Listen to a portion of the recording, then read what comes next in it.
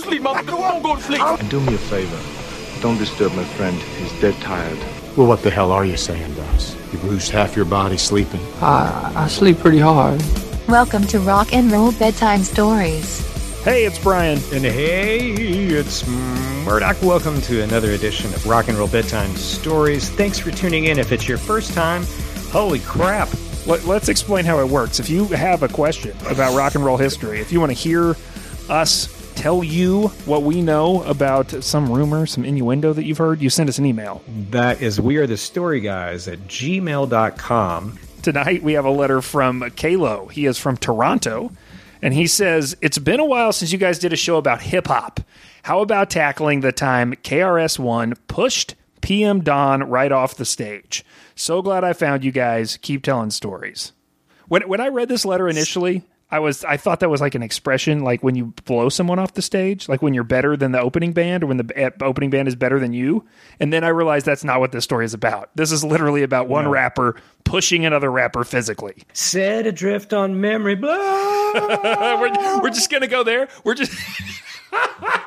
You got it? See what I did there? I just took the song and I fell off the stage. I got pushed off the stage. Have you ever had to be physically removed from somewhere? Okay, I think you know the answer to this. Should I go ahead and unload one here? Or do we just save it for Patreon people? And we tell them the dirty details? No, go ahead. Go ahead and tell the story. The first time I was ever removed from any type of establishment was my very first evening in New York City. In a place that I should not have been.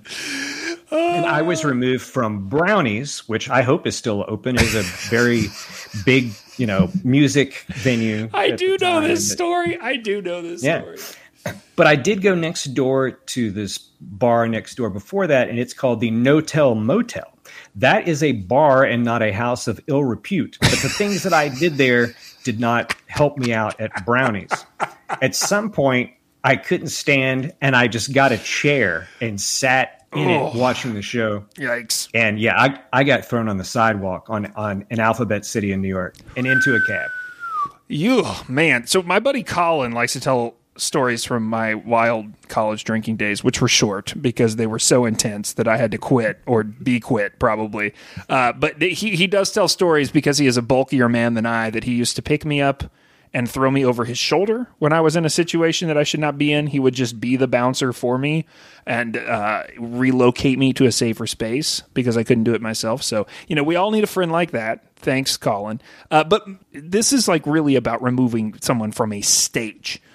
Right, which is completely different. And that is called the shepherd's hook. Yeah, everyone knows what it is. So that's what it made me think of. It made me think of that vaudeville gag. Like I had to look up. Yeah. I asked you, and you were like, "Yeah, that's the whole shepherd's hook thing." Yeah, and they pull you off. So here's the background on it, which is amazing. So yeah, it's a vaudeville, right? And it came out of the freaking Bowery. Where the Ramones and Television and all those bands came from. So there's a guy named Henry Minor, and he will eventually serve a single term as a U.S. representative in New York State at the tail end of the old days, the 1800s, when they didn't have talkies. But before he gets there, he builds his reputation first on what I did in my life, pharmacies and then theater. And then one of these theaters will become known as in the 1870s as Minor's Bowery Theater. And the whole bit at this theater was that anyone could do it. It sounds like the Apollo or something, it's like, anyone could try something. But the challenge was if it was deemed too bad, then the wooden hook would come out and pull you off the stage. So they had this big prop. It's a shepherd's hook. And people would yell, "Give him the hook!" if they thought that this sucked. Is that real? So that's really what used to happen? So whenever give him the hook. I think I know that. Stack coming to the stage. I think I know that from the Muppet Show. I think that's what I associate the shepherd's hook from. I totally associate all that with Jim Henson. It has to be like it's Gonzo, right? It's Fozzie. It's Fozzie. Fozzie always got the shepherds. Like the jokes either went too long or he was right. And when you're a kid, you hated him. You don't understand that it's a reference to vaudeville. That's what's so fun about that sort of stuff, like the hints and sense of humor and the other stuff you see weaved throughout children's programming over the last 50 years or whatever. The smart guys are always putting in jokes that you'll be a grown ass adult doing a podcast with your friend, and you'll be like, "Oh, that's what that joke was. It was Henry Minor. Give him the hook." So, okay, if we're talking rock and roll rivalries, though, there's like usually a few things to blame, right? There's usually like either drugs are to blame or sex a lot of the times. But most of the time, regardless of if it's one of those other two things, there's a whole lot of ego. And one of the key components wrapped up in ego is this idea of worth and authenticity, right? Is what I'm making valuable, but also is it like believable? And is it more valuable and more believable than the next guy's contribution? Like there's street cred. Like that's what you call it, right? Street cred. So when it comes to music, this idea is like more front and center in different genres at different times. Yeah. And where we both grew up, south of Mason-Dixon line, we're very familiar with country music used to totally be this way, right? Yeah. So we've had an episode we talked about Loretta Lynn, and the lore around her is that coming from nothing in the middle of a part of Kentucky that doesn't even have street signs, she was qualified to talk about poverty. And the rough life of a coal miner because she literally was a coal miner's daughter. That is a really good example. And like to follow that thread, Merle is another good one, right? Working Man Blues was being sung by a working man. And if I can just hold back my vitriol for a minute and very kindly say this. Now you get to current day country radio in the last few decades, and one of the resounding complaints from people like me who grew up driving pickup trucks is the authenticity is not as apparent in guys who are singing a song that goes, "Baby, you're a song, play the dumb on the radio." So Florida Georgia Line, Luke Bryan, and all these clowns, like there's nothing like this is not how we do it in a small town. You're from Macon, Georgia. That whole song, like that's ridiculous. That song, by the way, Brian, what is it? This is not how we do it in a small town. That video was filmed in the town 30 minutes from where I grew up. It was the place where the mall was, like where we went to get clothes, where I bought Nirvana's Nevermind was in the town with that courthouse. So absolutely. Right. There feels to be a lot less authenticity because it's bro country. Well, and to bring it right to our doorstep in 2023, you've got this guy Morgan Wallen. Okay, I've learned everything. I've learned that he is like the biggest thing in music, and I got it. Like he's one of the biggest things in it. But I just want to explain. I went to dinner tonight, and hoping, and it didn't turn out like I wanted to any of it. But we walk in. I can't remember what it was. It was like this really kind of quiet, song. It's really nice. And then it had "On Your Side" by Sade played right after that. Nice. And then Morgan Wallen. And then I was kind of like, there's a Morgan Wallen song. And I remember, I don't remember which day it was, Brian, but I remember that today I learned that Morgan Wallen covers the Jason Isbell song that is the most private, personal, important song out of Jason Isbell's canon, right? It's the song about him getting sober. And it totally and so when Morgan Wallen sings it, people think that it's his song, and it has a totally different identity because people don't know. Oh yeah, Morgan Wallen wasn't going to get married to Amanda Shires unless he got sober. No, that's a wrong dude.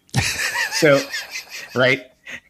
So "Cover Me Up" sounds completely different and feels different when Morgan Wallen sings it. Well, this is authenticity. This is exactly what we're talking about, right? He doesn't really have a Merle and Loretta kind of story. His initial aspirations, he was a high school athlete, which I always get frustrated when athletes turn to music. I'm like, no, get out of my playground. Like you're not supposed to be able to do both. But he ended up on The Voice, which I think people forget. He did not win, but he made it several rounds inside The Voice.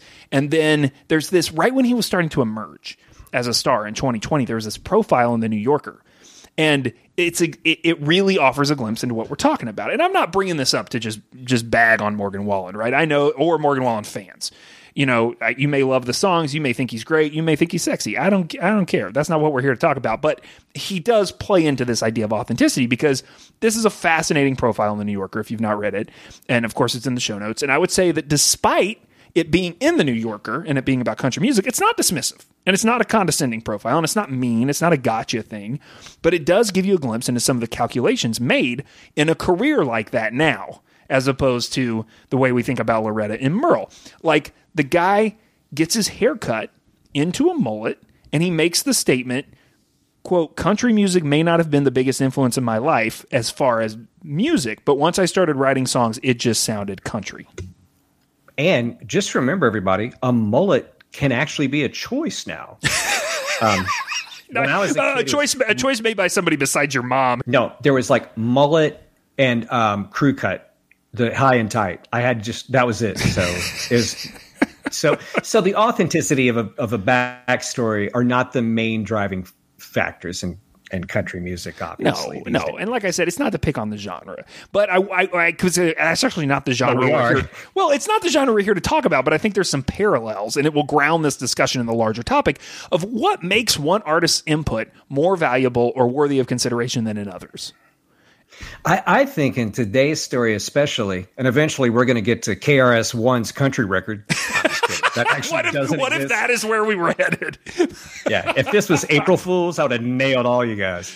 But for this story today, there's a companion question of, are you doing what you do for the, quote, right, unquote, reasons? Well, yeah, you nail it there. And this could apply to Morgan Wallen too, right? But it requires us to define what we mean by the right reason. And this gets us all the way back to that age-old question of where art and commerce should connect, right? Because the complaint is often, when you're talking about a Morgan Wallen, the complaint is, and I mean, he sort of alludes to it in that quote. That's why I included that from the New Yorker, where he's like, well, it just sounded country. And it's like, oh, so this was going to be the easiest way for you to get into the business, like, which is fine. There's nothing wrong with that.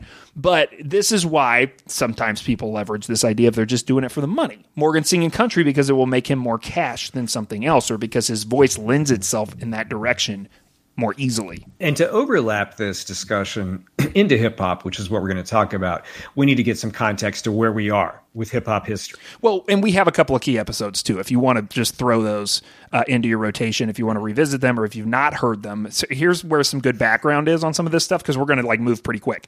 But episode 125, Christmas versus hip-hop history, an episode that I love, that I feel like was a sleeper. But anyway, and then we go all the way back in episode 34, which is Beastie Boys versus the future of hip hop, where we talk a lot about sampling. Let's give people context here. So when does KRS One PM Dawn drama happen? So early 90s is when this actual incident happens, is like end of 91. But it's funny because it depends on who you read. It's either like December of 91 or January of 92 in most tellings.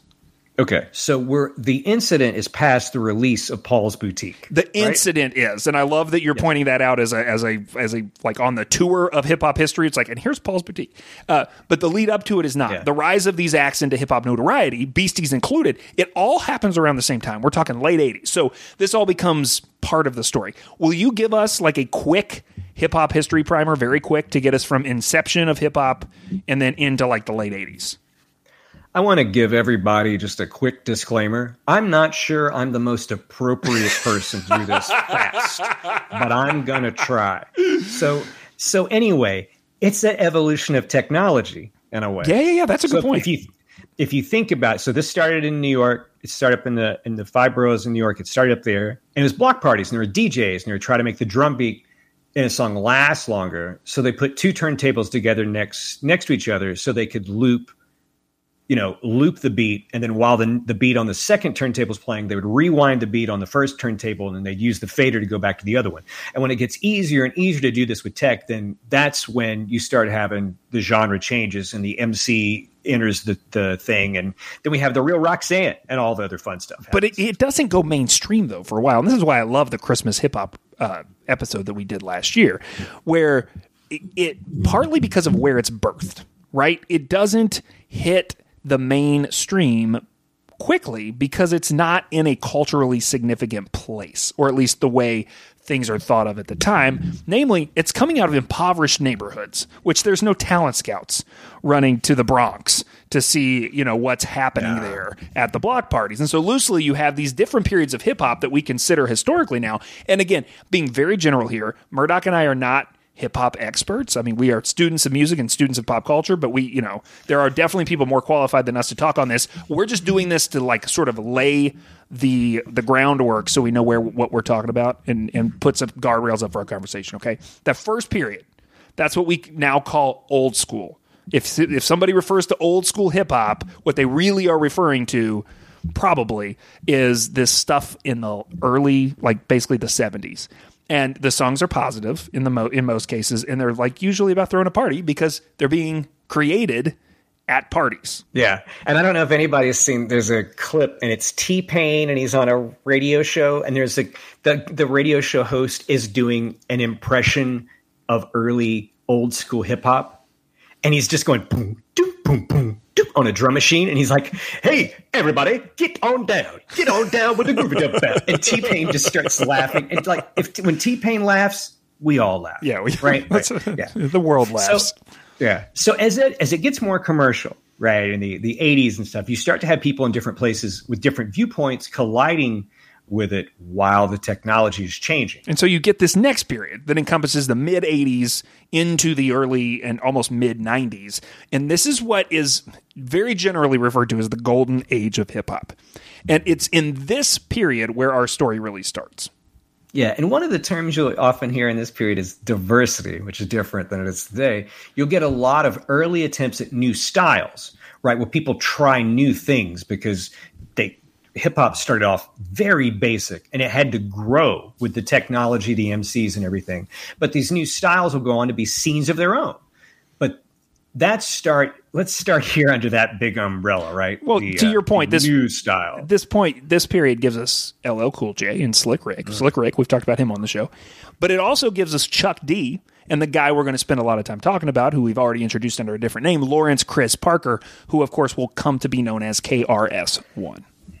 Yeah, what this leads to, if some of you don't know, is a lyrical split, right? Old school hip hop's about throwing a party, and Chuck D and KRS One are about getting a message across. And this message is about blackness, and it's about politics, and it's about social issues, and it's fairly serious. It's not the party anthems that you were getting at the block parties. No, and if we boiled KRS One's story down to a couple of essential ingredients, which I hadn't thought about in years, it's important to notice the abuse he suffers in his childhood and the searching that it inspires. The quickest way to sort of shortcut through that is that by his late teen years, he's in homeless shelters and group homes, and he gets the nickname of Krishna. That's what people call him, because he's so curious about Hare Krishna and the spirituality he sees displayed by those people who he sees working with people like him. He's curious about what would drive people to give up their lives to work with people like him. And then Sliding Door is amazing. He meets a youth counselor who becomes a big part of the story, and that guy will become known as Scott LaRock. Before he meets KRS-One, he is just Scott Sterling. So he's born in the Bronx. He goes to high school. He's a college athlete, another one of those guys. He comes back to New York City after school, and he's like, I think I can get into music, but I need a day job in the meantime. His mom gets him a job as a social worker at Franklin Armory Men's Shelter in the Bronx. Yeah, and it's in 86 while he's doing the social worker position that he meets Chris Parker, who's living in that shelter. And they go on to form what will be one of the forefather groups of hip-hop as we know it today, Boogie Down Productions, or if you're nasty, BDP. And they have a record that is worth spinning just to do it. And it came out in March of 87 that's called Criminal Minded. We already talked about timing a bit, this being the golden age of hip-hop, but another defining characteristic of this period, as you already pointed out by mentioning Paul's Boutique, and what you're really pointing out, I should just make this very clear to people who aren't familiar, what you're pointing out is that is a watershed moment in sampling. There is a crackdown that happens around Paul's Boutique where sampling it's not as easy to do anymore. Yeah, and kind of like Paul's Boutique, which is later, Criminal Minded is sampling stuff this audience is not used to hearing inside hip-hop. Dancehall reggae, and then there's rock stuff. So AC/DC, Beatles, Uptown Girl, Billy Joel. The Uptown Girl guy, Billy Joel. By the way, Uptown Girl by Billy Joel played before Morgan Wallen. That was the song that played before that at dinner tonight. I remember. So that song. This album not only has samples, it will go on to be sampled by a million people and become a foundational text for a lot of folks that will go into hip hop over the next 20 years after it, including J-Lo, Jenny from the Block, it references Criminal Minded. Did you know that? But also like every hip-hop record for the next 25 years. Yeah, and if any of you are familiar with KRS One from one part of the other part of his career, and you're not familiar with this, that first LP, those guys are all holding handguns. Yeah, they don't have a soft reputation, right? I mean, he becomes known as the teacher, which we're going to talk about, and he becomes known as a socially conscious rapper. So, I think generationally, for my generation, the socially conscious rapper guy was Mos Def, right? That's like who I always thought of when we talked about that. Generation before him, it's KRS One, but when he's in BDP, they ain't soft. They often get credited for actually making the way for gangster rap to happen. But this is where we circle back to authenticity. Because like I said, KRS One, or you said, grows up in this abusive household. He's from the street. This is not a manufactured thing.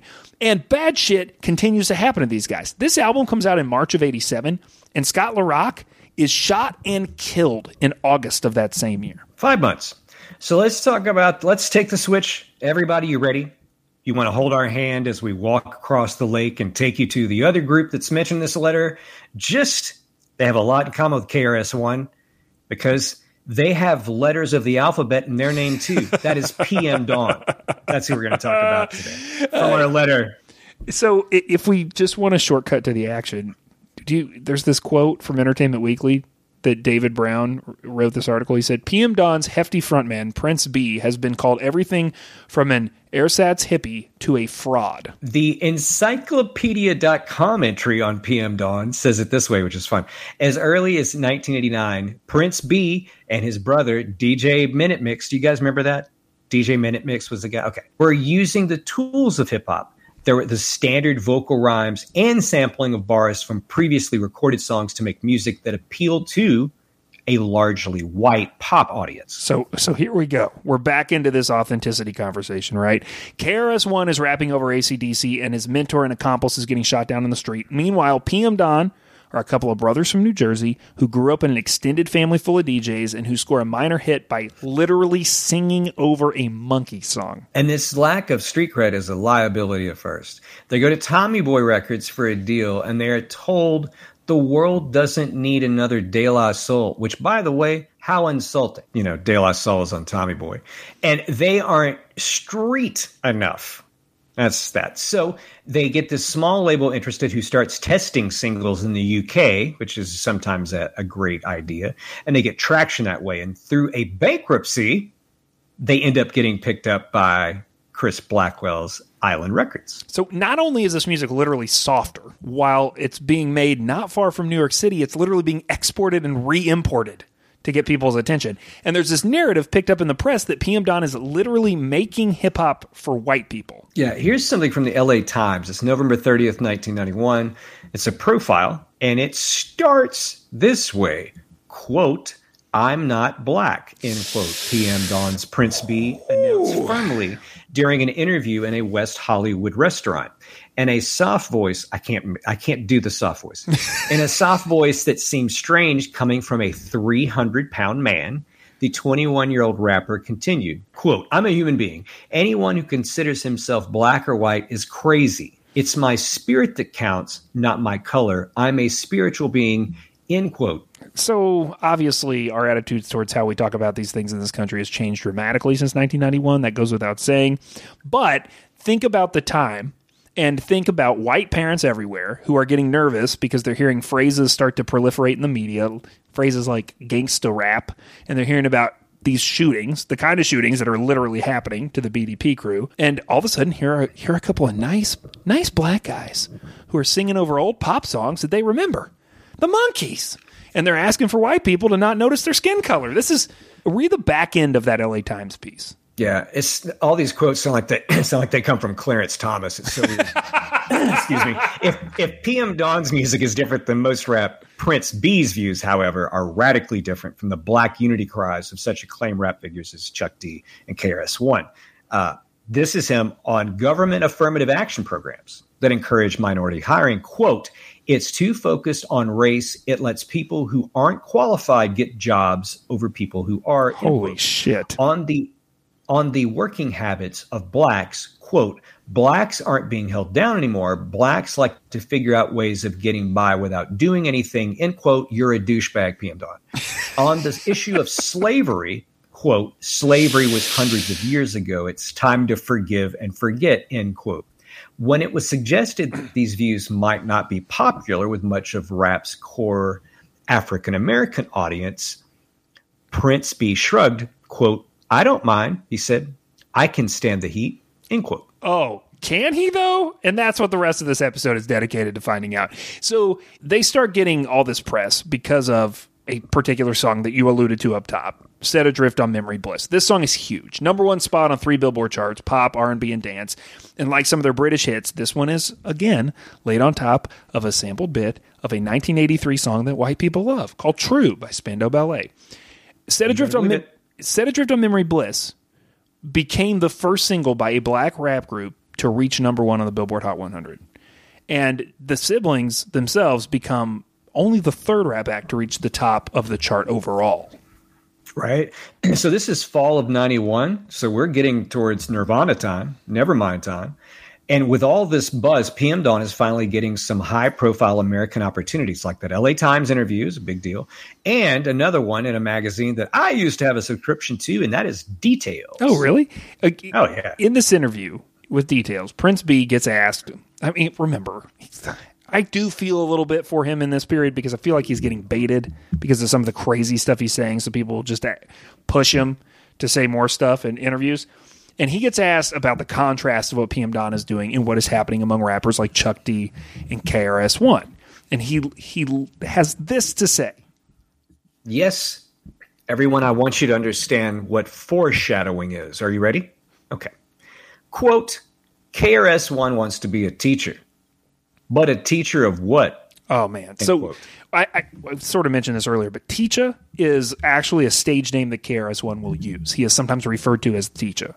And while KRS One is a play on the nickname Chris, KRS One will say that it actually stands for Knowledge Reigns Supreme Over Nearly Everyone. Yeah. So he's been actively taking on this image in perception as someone who teaches.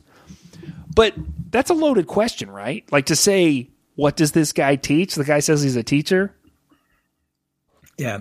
Well, excuse me. Now, there's some backstory to this that gets left out. So KRS One is getting shade thrown at him a lot during this period because of political stances he has been taking regarding his overall viewpoints on race and other topics. We won't get into that here because we've already done tons of it with PM Dawn, but it has to do with his ideals, etc.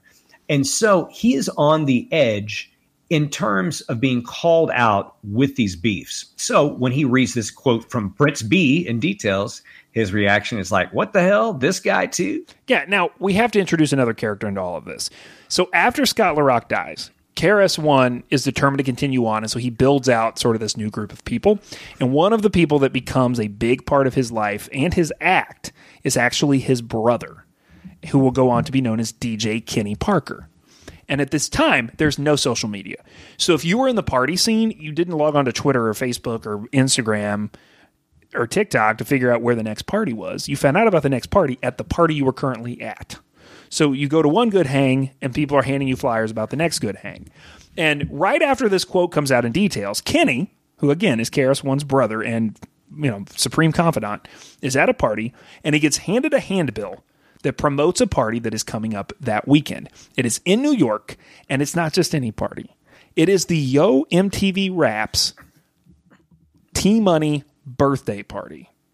And on this bill are several hip-hop acts, and among those acts on this bill, headlining some guys who are at the top of their game with a song called Set Adrift on Memory Bliss, PM Dawn is going to be at this concert. Did you ever watch Yo MTV Raps with Fat Five Freddy?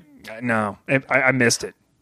Okay, so I did, and then it took me a little bit to plug back into Blondie's Rapture and realize that in the late 70s, she's dropped his name in this quasi-disco hit. And now, almost a decade later, I'm watching him in the afternoons, man, after school. Yeah. Hosting MTV Raps. It was awesome. I wish, as far as MTV and videos and everything, that should have never went away.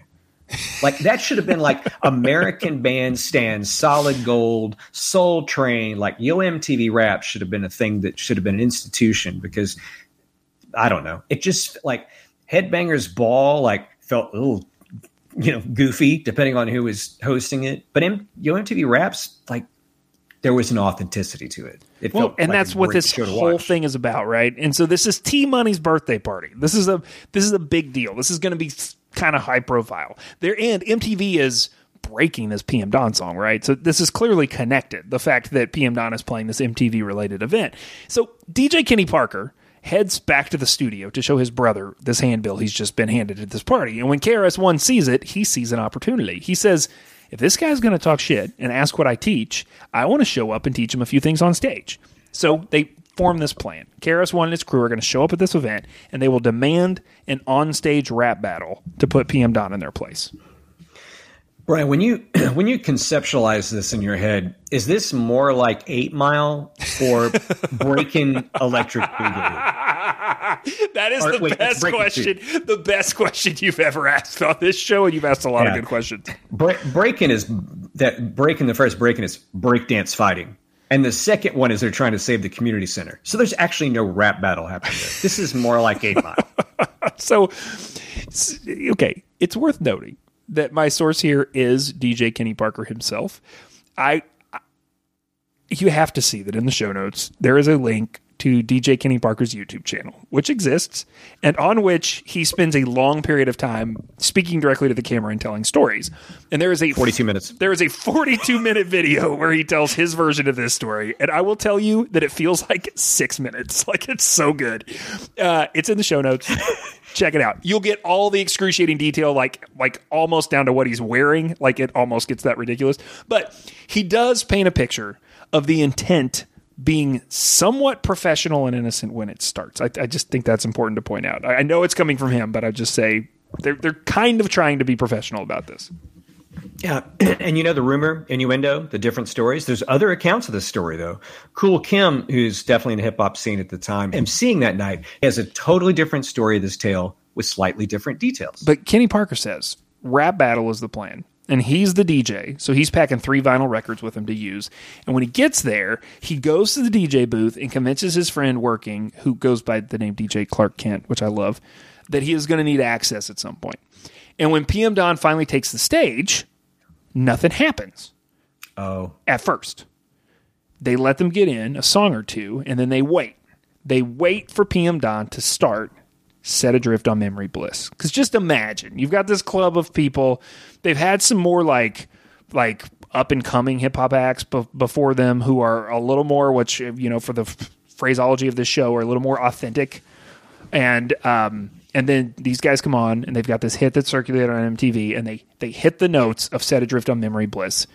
And KRS and his posse straight up walk on stage. So is this where he gets thrown off the stage? Well, so this is where accounts diverge. Because if you hear this story spoken just in general terms, people will say KRS One threw PM Dawn off the stage. Now, a lot of the more general accounts, that is sort of what they say. They walked on and he pushed him off the stage. That is not what Kenny says happens. Kenny says there's a guy in their posse who is actually the person who punches. Because first there's a punch, then there's a push. He punches Prince B in the face. And that guy's name is Willie D. Now, it's not Willie D from Ghetto Boys. Thank God. He's from Texas. It is a different Willie D, but he's part of the crew. And Kenny acts like this wasn't really part of the plan. But Prince B is huge. He's over 300 pounds. And so it takes not one, but 2 punches. And then another member of the posse, not KRS One, according to Kenny, will literally push Prince B off the stage and into the crowd. So I read some accounts of them doing something to the backup dancers. Okay, this is another thing where it depends on who you hear from. So there's 3 backup dancers. And what I've read, there's slightly different versions. They vary from, quote, they were pushed on the stage and then like one of them eventually sues KRS One over it, to these big guys from the entourage actually pick them up and carry them off, like my college buddy Colin used to carry me when I had too much to drink. Kenny backs up the story that they were pushed. So apparently that happens. And he kind of acts like They didn't mean for it to happen. It's these big guys are jostling around on stage and they push the backup dancers off. If even all these years later, when you hear Kenny tell this story, it's helpful because it gives it some humanity, right? When he talks about how much was going on and how chaotic everything got, you get a much better sense of how crazy things happen in loaded situations, and how like you would accidentally bump a dancer off the stage or whatever, or a singer would get punched because you're high on testosterone and being pissed off. Yeah, or really bad cocaine. So how does the crowd react to all of this? Well, I don't know when the last time you were in a situation where you saw something happen and it was like unclear if it was meant to happen. You know what I mean? Yeah. Oh, yeah. When something like this happens in a setting like this and no one's expecting it, there's like waves of reaction. First, there's like, is this a part of the show reaction? And then people just aren't sure what's going on. There's a moment where it seems like it might be a robbery because these big dudes just like jump on stage. And remember, KRS One's not really on MTV. So if you know local hip hop, you know KRS One at the time. And if you're trading tapes and stuff, but it's not like, again, it's not social media world. You know, you don't just randomly know what these people look like. To hear Kenny Parker tell it, what clues them in is that KRS One picks up the microphone after Prince B has been removed from the stage and he yells, BDP in the motherfucking house. And Kenny says he takes this as his cue. So he drops the song, I'm Still Number One, on the turntable, and the horns from that track come blasting out of the speakers. And it starts with this horn section, and then the beat drops. And he says, I'm quoting Kenny, when the beat dropped, the place went bananas. Bananas. And he describes that people rush the stage, and it becomes this insane party as people are going apeshit to the music. He says, Naughty by Nature is there. Queen Latifah is there. Remember, this is 91, end of 91, beginning of 92. So this is very beginning for all of these people. And they're all in here in this moment where all of the sudden KRS One is taken over this show. And then they throw on The Bridge Is Over. And The Bridge Is Over is a very important song in hip hop history. And it's a landmark song and a landmark moment for KRS One. Yeah, it's The Bridge Wars. It's classic hip hop. So do you want to give us a quick rundown of that? I don't want to get too distracted, but I do think it's important to sort of understand how essential KRS One is to hip hop in New York. Yeah, I want to continue to keep us on KRS One throwing this guy off the stage. This was a rivalry during this time between BDP Camp and the Juice Crew Camp from Queensbridge, and it was just an argument about which place in New York hip-hop truly came from, right? So it has diss tracks back and forth, and The Bridge Is Over is one of those. Yeah, so imagine that. Not only does this guy come on and take over, he then drops the needle on a diss track that makes a statement. And then, as that winds down, DJ Kenny throws on KRS One's latest single, which, because you always got to be pushing, and ABC, always be closing. And the guys leave the stage while Duck Down is blaring. And according to Kenny, people in the it's funny when he tells the story, but he's like, and then people just started punching each other, which always makes me think of that Chuck Klosterman essay about being at a Slayer concert where the two guys just look at each other and punch each other in the face. I don't know why I didn't think of that first, but yeah. That happens. Now, I mean, you ever been in a place where there's all of a sudden there's just a fight and you're like, I'm just going to leave, and you're able to get out? Yeah. Yeah, you just slowly back out. So again, in this 42-minute telling of this story, Kenny will go into great detail about how he gets out of the club and then he can't find his people, and it's a whole thing, right?